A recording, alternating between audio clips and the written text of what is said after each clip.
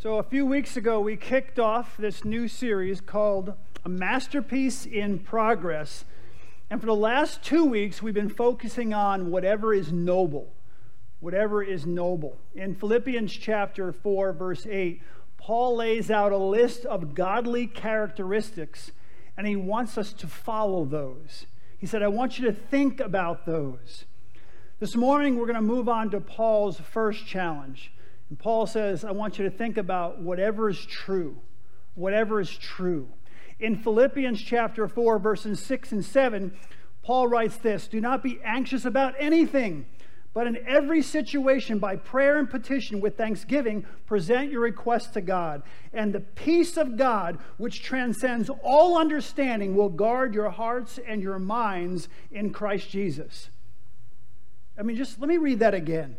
Do not be anxious about anything, but in every situation, by prayer and petition with thanksgiving, present your requests to God. And the peace of God, which transcends all understanding, will guard your hearts and your minds in Christ Jesus. Anxiety comes from thoughts that are in direct opposition to the trust that we should have in Jesus Christ. I want you to think about this. In verse 7, we are told that the peace of God will guard our hearts and our minds if we pray instead of fear. If we live a life of prayer instead of a life of fear, God's peace will come into our lives. Even during a time such as this in 2020, God's peace will invade our lives. Will help us overcome the anxiety that so many of us feel in situations like we're facing right now. So in verse 7, we're told that the peace of God will guard our hearts, will guard our minds if we are living out His Word, if we are living out a life of prayer instead of a life of fear. Now, notice how we achieve this peace.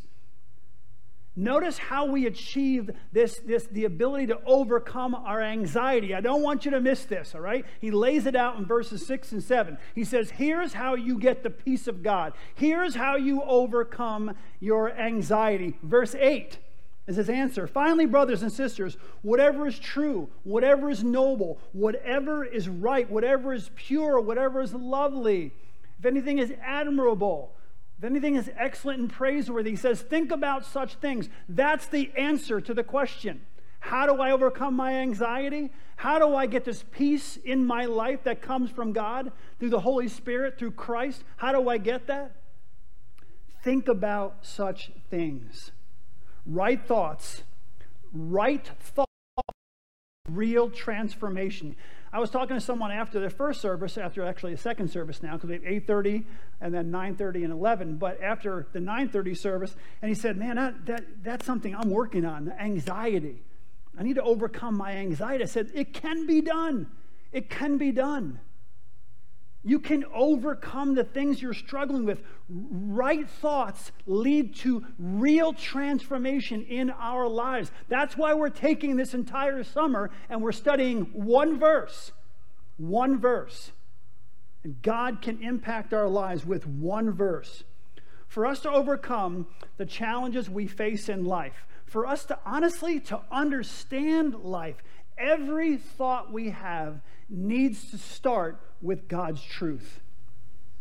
The foundation of our lives needs to be God's Word. I say that, and I know I say it all the time, and it's like, yeah, in one we're out the other sometimes, but let me explain something to you. You will not achieve anything we're talking about if this is not the foundation of your life. God's Word needs to be the foundation of your every thought. We're talking about whatever is true. How do you know what's true if you don't know the Word of God? I know people sometimes, even within church, push back on some of the things that I'm saying, but I really want to challenge you this morning. If there's something that I say this morning that you're like, no, I'm not really sure I agree with that, you cannot leave it there. Prove me wrong by the Word of God. I used to have a teacher at Nyack, and he'd say, you can argue with me all you want, just back it up with Scripture. If you can't back it up with Scripture, I don't want to hear it. I don't want to hear what your Sunday school teacher taught you. I don't want to hear what your pastor said. I don't want to hear what you think. I want you to be able to back it up with the Word of God. You can't speak in my class. And so I'm going to encourage you this morning. If you feel uncomfortable by what I'm saying, don't just be like, well, that's his opinion. It's not my opinion. If you disagree, make sure that you go back and you say, well, I'm going to point it out here in Scripture and kind of sit down with Pastor Jeff, have the discussion, because I want to be able to show him within the Word of God where I think what he's saying is not totally accurate here. Otherwise, I'm telling you, don't just say, well, I'm not really sure, I disagree. Well, it's his perspective. It's not my perspective. All right? This is important. The Word of God is our foundation. My truth is based upon God's Word. When things come into my mind, I decide whether they're true or not based upon the discernment in my mind is based upon the Word of God. What does God's Word say? Well, I feel this. I think that. That's fine. It's nice that you think and feel those things. For me too. But what does God's Word say? That's how we base our truth. In 2 Corinthians chapter 10, verse 5, it says this: we demolish arguments. We demolish arguments in every pretense that sets itself up against the knowledge of God. And we take captive every thought to make it obedient to Christ. This is so important. We demolish arguments and every pretension that sets itself up against the knowledge of God. Where does the knowledge of God come from? The Word of God. So it's a pushback. For Paul, this was a spiritual war for the minds of people. We need to understand that. He understood that they were surrounded, and today they didn't face anything near what we face today. But Paul understood they were surrounded by different philosophies and ideas and false teaching and all this thing. So Paul says, this is a battle for the mind of individuals because how we think matters. It transforms our lives. So Paul is seeing this as a spiritual battle, and he's saying you need to know God's truth. You have to have a knowledge of God, and you need to push back on anything that is not true. And how do we know what's not true? We know the Word, and it is in conflict with the Word of God. That makes it untrue. So Paul says this is a battle for the mind. What he's saying in this verse in 2 Corinthians 10:5, what he's saying is wrong teaching leads to wrong thinking. Wrong thinking leads to disobedience to Christ. And disobedience to Jesus Christ will lead to a fearful, self-centered, if you will, but stressful and anxious life. If the wrong thoughts are coming in, if the teaching is wrong, then your thoughts will be wrong. You'll be disobedient to Jesus Christ, and the disobedience to Christ will lead you to a very fearful, a very stressful, a very anxious life. The more you know the Word and the more you're firmly standing on God's Word, the less stressed you will be, the less anxiety you will have. The more you have that eternal perspective and understand God's truth and how this world truly works, the less anxious you are in your life. Having a true knowledge of God leads to clear thinking. Having a true knowledge of God leads to right thinking, which leads to obedience to Christ, which leads to making positive, right choices in your life, which leads to a blessed life. It's as simple as that. I watch people all the time. Well, I feel the phrase "I feel" or "I think" gets people into so much trouble. I mean this sincerely, I appreciate what you feel. I sometimes get a little too worked up and I'm like, I don't care what you feel. I do care what you feel. Your feelings are wrong sometimes, and so are mine. I mean, how many times you get yourself in trouble in conversations or arguments with your spouse or somebody else, or because you feel something and you say what you feel? I just say what I feel. How's that work for you? Right? It doesn't work for you. So God cares about what you feel, but He's more concerned about what is true. What's true? The Bible's clear that if we don't discipline our minds, it will lead us to absolute ruin. We need to discipline our minds. We need to focus our minds. We need to be intentional. Paul wants us to be intentional, because if we're not, our minds will lead us to ruin. And you all know 50 people. I could walk you up here one after another, and you could tell stories about people who fall into that category. No discipline of mind, no focus of mind, no understanding of perspective, feelings, desires, all that kind of thing. That's what drives their lives, and their lives are absolutely miserable. Our country right now is in chaos because people's opinions, perspectives, ideas, desires, agendas, feelings dominate the public debate. That's what dominates the public debate. It's a mass of emotions almost, and how you feel, my agenda, my ideas, my perspective, my opinions. People's loyalties in this culture, people's loyalties, their convictions, even their truth is as strong as the next news cycle. It's like one moment you're thinking this, now I understand, and then something else comes on. No, I changed my, that's what's happening. People, no conviction. Truth is whatever kind of, it's like, we live in a double-minded culture whose opinions and perspectives change like a rowboat without oars in a windstorm in the middle of the ocean. You know what I mean? It just changes constantly. Which way the wind is blowing, that's the way our culture thinks. And you change your perspective, change your feelings, change your ideas, all. But when your truth is your truth because you believe it, and my truth is my truth because I believe it, that's what we're left with. But when the Word of God is your truth, when the Word of God is your foundation for truth, it's like putting an anchor on your boat in that storm. You have an anchor. You have something you're holding on to, the truth of God's Word. I said a couple of weeks ago, I don't have opinions on moral issues for the most part. Okay? My opinions are the opinions that are right here in the Word of God. What do you think about? Let me see. What do I think about? I think this is what I think. What do you think about such and such and so-and-so? Well, this is what I think about such and so-and-so. I was joking. I said, if you want my opinion on how to catch a big catfish, I said, take a piece of chicken, marinate it in some Kool-Aid, some Kool-Aid like, purple Kool-Aid or strawberry Kool-Aid. Someone actually took that, went fishing, caught a nice fish on some piece of chicken with some Kool-Aid mixed in there. So it works, see? That's my opinion. You may go fishing and find you catch nothing. And you're like, Pastor Jeff, you know what he's talking about. Because it was my opinion. When it comes to truth, it's not about opinion. It's not about perspective. What does God's Word say? And our convictions are based upon the truth of God's Word. And we're not just pushed and tossed by whatever new thought comes to mind when we watch CNN or Fox News or MSNBC or whatever, because these are all perspectives. It's amazing now, and this is purposeful, okay? Most of what you read and most of what you hear is not true. It's a person's perspective. All right, that tree is green. Oh, he said something true. And then off they go. Well, the reason it's green is because, and I think this, and reason not, back when, and how about this?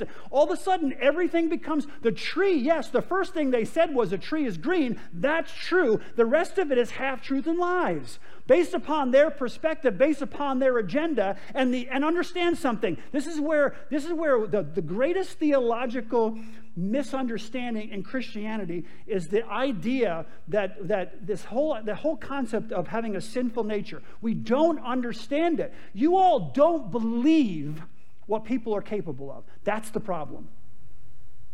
The ends justify the means. They have an agenda. And I'm not talking. They have an agenda and want you to think a certain way. And so they will tell half-truths and lies to get you to think a certain way. And if they're caught, they don't care because the ends justify the means. The goal is to get you to think this and to get you to this position. And whatever they have to do to get you there, they don't care. You say, well, how could a person lie like that, knowingly lie? And I'm looking at you going, how old are you? Seriously. You're being lied to. How do you know what the truth is? You study, you know God's word. And you look at different, and when people say certain things, it is filtered through the word of God. And you discern with the mind that God has given you through the Holy Spirit what is true and what is not true.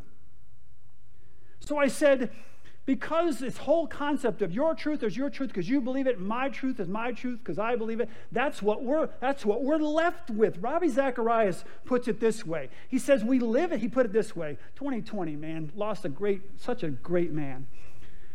He said, we live in a culture whose feet are firmly planted in midair. We exist in a culture right now whose feet are firmly planted in mid-air. And he used this analogy. It's like being in your car and you go and you stop at a light. And you've all had this experience if you've been in a car. You're sitting there and all of a sudden you feel like your car is moving. And your brain starts to go, whoa, we're moving. And very quickly, your brain, well, is it the truck next to me that's moving? Is it me that's moving? And so your brain quickly shifts over to find something that is more stable, a fixed point of reference. So your brain immediately jumps in, where's a fixed point of reference? And so you find a tree on the side of the road, or you find a building. Your brain says, oh, wait, I'm not moving because I can see the tree. I have a fixed point of reference. We as believers have a fixed point of reference. It's called the Word of God. When we're confused, if we think something's moving, feel like things are all out. I mean, how many of you honestly feel completely out of whack? You don't know what to believe anymore. You don't know what to watch. Every time you read something, you think, oh, I read this, and you find out it's completely not true. And it's so frustrating not be able to sit down and actually have someone tell you something without now questioning what that person is saying is true or not. Our fixed point of reference is the Word of God. It is fixed. It is unchanging truth by which everything else in our lives should be measured. There it is. Everything in our lives should be measured by God's word. In Psalm 119 and 160, it says this: the sum of your word is truth. The sum of your word is truth. There's the truth. I love this verse. And every one of your righteous rules endures forever. For this decade? Nope. For this millennium? Nope. For the next nope.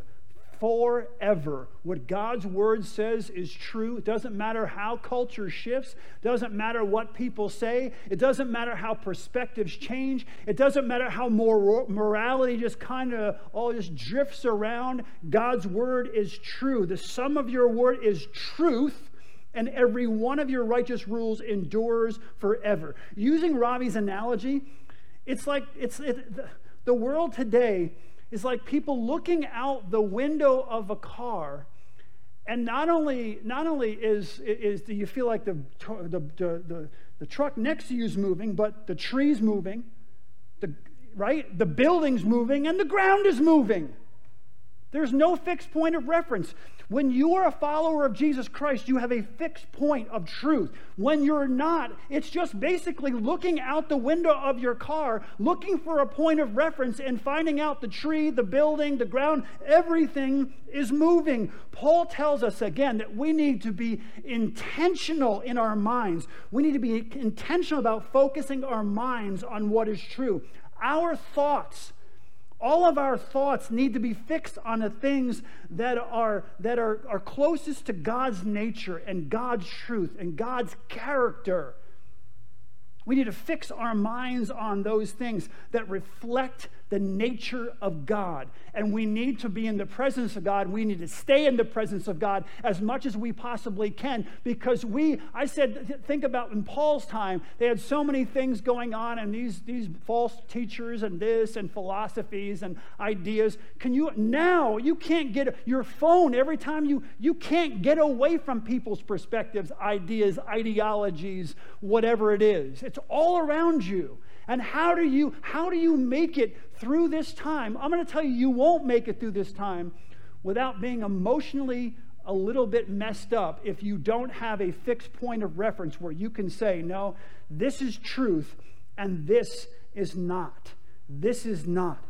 Paul tells us we need to think about such things. Think about such things. Whatever is true, whatever is noble, whatever is right, whatever is pure, whatever is lovely, if anything is admirable, if anything is excellent or praiseworthy, think about such things. This is where you need to fix your mind on those things and those things that God has taught us. So over the next few weeks, what I want to do is I want to look at some general principles that are contained in these verses that lead us into a closer relationship with Jesus Christ. Because if we can do that, right, if we can live this way, we can overcome anxiety. Our minds, like we've talked about this, you can heal your mind of those the wounds that have been inflicted upon you over the years. All this plays together. You can heal your mind. You can understand truth. You can stand strong in the midst of the battle. But you need to understand these general principles that we find in this verse, and they'll draw us closer to Christ. So I'm going to talk about the first one this morning. So principle number 1: we need to stand against any thought or any idea that sets itself up against the knowledge of God. We need to stand against any thought or any idea that tries to set itself up against the knowledge of God. What does that mean? It means that you need to stand against anything that is not true. You're a follower of Jesus Christ, period. You stand against any philosophy, any social view, any political view, anything that goes against God's truth, because God determines what is true or not. Understand, that's my perspective, that's my truth, that is truth. It is God who determines what is true, not me, not any of you, not any political leaders, not the world, God who determines what is truth. So we need to stand against what is not true. Paul's use of the word true here in Philippians chapter 4 and verse 8 can be applied in many different ways, in many different positive ways here. And let me share a couple of them. Number 1, something can be true instead of false, right? That's pretty basic. Something can be true instead of false. The idea that your truth is your truth because you believe it, and my truth is my truth because I believe it, is utter muddle-headed nonsense, okay, and is irrational and illogical in the real world. That's the best way I can put it. That thought process is irrational, it's illogical. When you bring that thought process into the real world in which you and I have to function every single day, it is complete and utter nonsense. A truth's opposite cannot also be true. This is just fact. A truth's opposite is by definition false. If that's not true, then truth has no meaning. The word truth has no meaning. What's the meaning of truth if a truth's opposite can also be true? There is no meaning. What does truth mean? A truth's opposite cannot also be true. A truth's opposite by definition is false. So is something that is not true. Okay, if truth is relative, my truth is my truth because I believe it, and yours is yours. If truth is relative, stop telling students in school that the answer to their question is wrong. It's their perspective. It's their belief. And I'm going to tell you something. They are so sincere about the fact that what they believe or how they feel, there's such sincerity in how they feel. So how can you tell them they're wrong? You asked them a question. It wasn't about a date. It was just a general question about facts. And they came up with a different answer, and they believe that that's true. How can you mark their paper wrong? You teachers better stop doing that. Just appreciate their truth. Okay, here's the other thing. Stop asking questions. Stop asking true or false questions on a test. True or false? So-and-so, blah, blah, blah, true. And they put true in it, but, sorry, you're wrong, it's false. No, wait a second. My truth is my truth because I believe it, and I believe that's true, and you think it's false. Well, we just differ. We beg to differ. I have one for you. True or false? This picture is a lamb. True or false? This picture is a lamb. Okay. Kevin, what do you think? I say true, because when I see that, I see a nice, warm, cuddly, fuzzy lamb. He sees a nice, big, fuzzy, nice, warm, fuzzy lamb. Okay? So here's if Kevin's truth is there, if you say your truth tells you that is a warm, fuzzy lamb, then what I would say to you is you need to bring your truth into reality. A truth, something that is true needs to reflect reality. So, Kevin, would you be okay if I lowered you down into a pit of hungry lambs? Right. Okay. All day long you can say my truth is my truth because I believe in it. According to Kevin's truth, that's a fuzzy lamb. So then Kevin wouldn't mind at all in reality, because truth has to reflect reality. Kevin wouldn't mind at all if I lowered him into it. Now he would now. He changes his mind. But he wouldn't mind if I lowered him into a pit of hungry lambs. What can happen? They haven't eaten for 2 weeks. They're kind of grumpy, but you'll be fine, Kevin. Don't worry about it. Okay? You can honestly, guys, I can believe all I want that I can jump off the Sears Tower in Chicago and flap my arms as hard as I can, and I'm going to soar on wings like eagles if I jump off that building. And I believe it.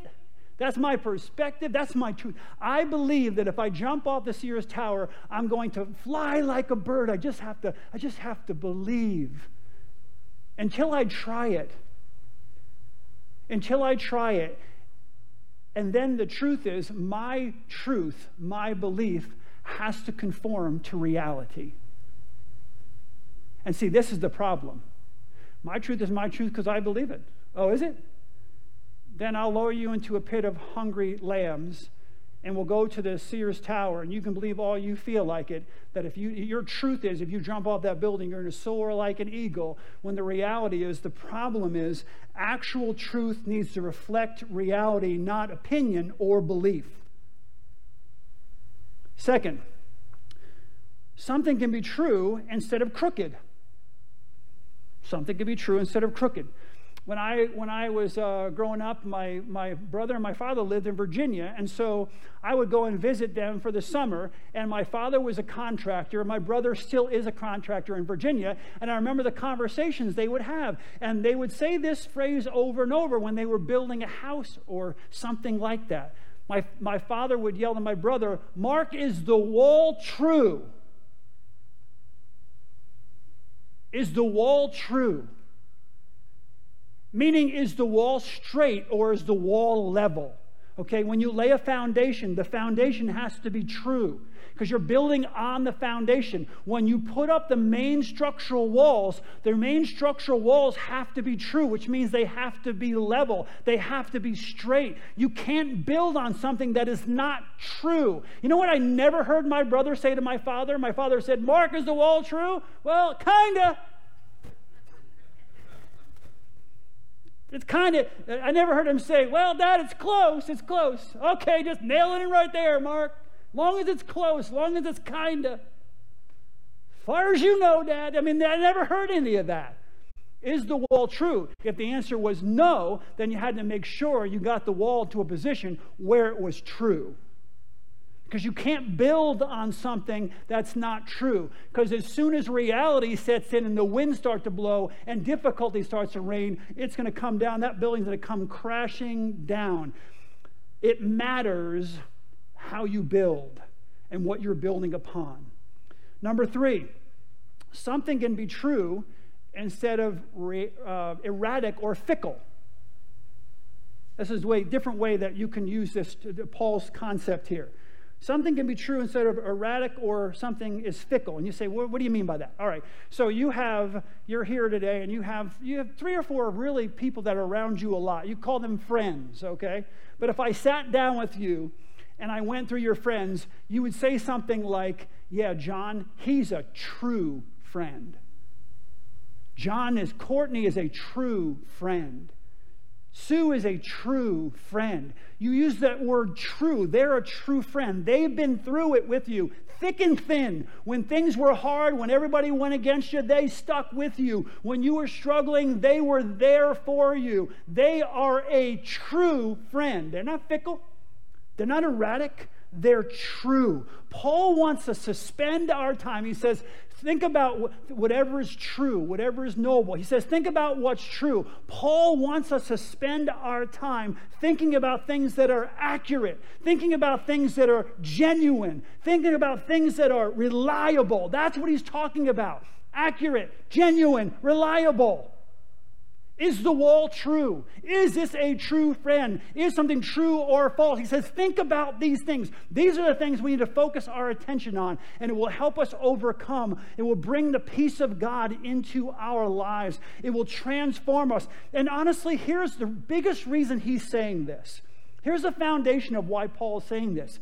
If you and I can live this way, other people will recognize it and want to be in our lives and be drawn into a relationship with Jesus Christ. That's why he's saying it. Not so you can just have peace in your life, not so you can just overcome anxiety. Those are all byproducts. Those are all happen. Okay? That will transpire. But what Paul is saying is, if you live your life this way, if you are a true friend, if you're living your life in truth instead of being false and half-truths and half-lies and trying to get your way, then people will be drawn into a deeper relationship with Jesus Christ. Paul says, think about things that are accurate. Think about things that are reliable. Think about things that are genuine. Instead, many professing believers, honestly, they are comfortable. Professing believers in Jesus Christ are comfortable living in a crooked house, staring out a window where the landscape is constantly moving. And I don't understand it. I do understand it, I just don't like it. We're conforming. The church is not, I'm not saying Grace Chapel, but churches are conforming now because the most important thing is to get as many people as possible, and the ends justify the means. So I'm going to kind of go along to get along because, I just want people to continue to, I want you all to stay here. I honestly, before God, love you, want you to stay here. But if the cost of you staying here is me compromising the Word of God, even the slightest bit, I won't do it. I won't do it. Point out where I'm saying something that's not true. I'll change my perspective. You biblically show me what's not true. But I will not do it, or I just quit. It's not that numbers are not as important to me as the Word of God. And is the Word of God true? If the Word of God is true, I'm not going to compromise my convictions for anything. And that's what we should all feel that way. We should all think that way. But so many Christians, again, are comfortable living in a crooked house where the wall is not true and staring out a window at a landscape that is constantly moving, and somehow they become comfortable. I don't even want to use the word comfortable with that. I find it fascinating. I find it absolutely fascinating, and that's not the best word, but how Christians are confused by the most basic biblical truths.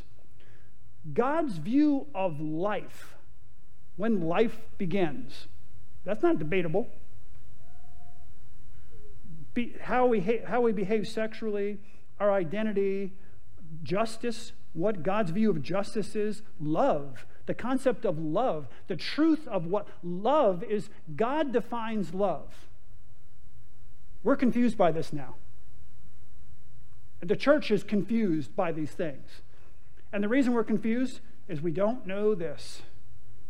When you don't know the Word of God, than Fox News and CNN and MSNBC and all your friends and all your relatives and all the people that you read and the books that you're listening. It all tells you something different, and it's all meshed up in your mind, and you're kind of a quasi-Christian with, yeah, I believe this. You believe the things that are comfortable to believe, but as soon as someone comes in and puts a little pressure on you, you fold like a deck of cards, and that can't happen.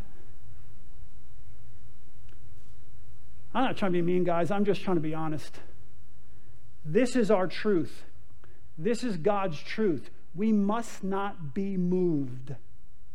And if you're moved, you better have a good reason to be moved, and it better be based upon the Word of God. I hear Christians all the time quoting cultural slogans and politically correct phrases to back up their social views, what they believe about social issues. You know what I don't hear a lot of? Christians using the Word of God to back up what they believe about a social issue. Why? All that other stuff, that's meaningless gibberish. It's muddle-headed, irrational, whatever you want to call it. This is the foundation of what should be our thought process, nothing else. We should not be confused by some of the things we're confused by. But in order to focus our minds, we need to reflect in our thoughts the very nature of God. God needs to be the focal point of our thought process. God needs to be in our presence at all times.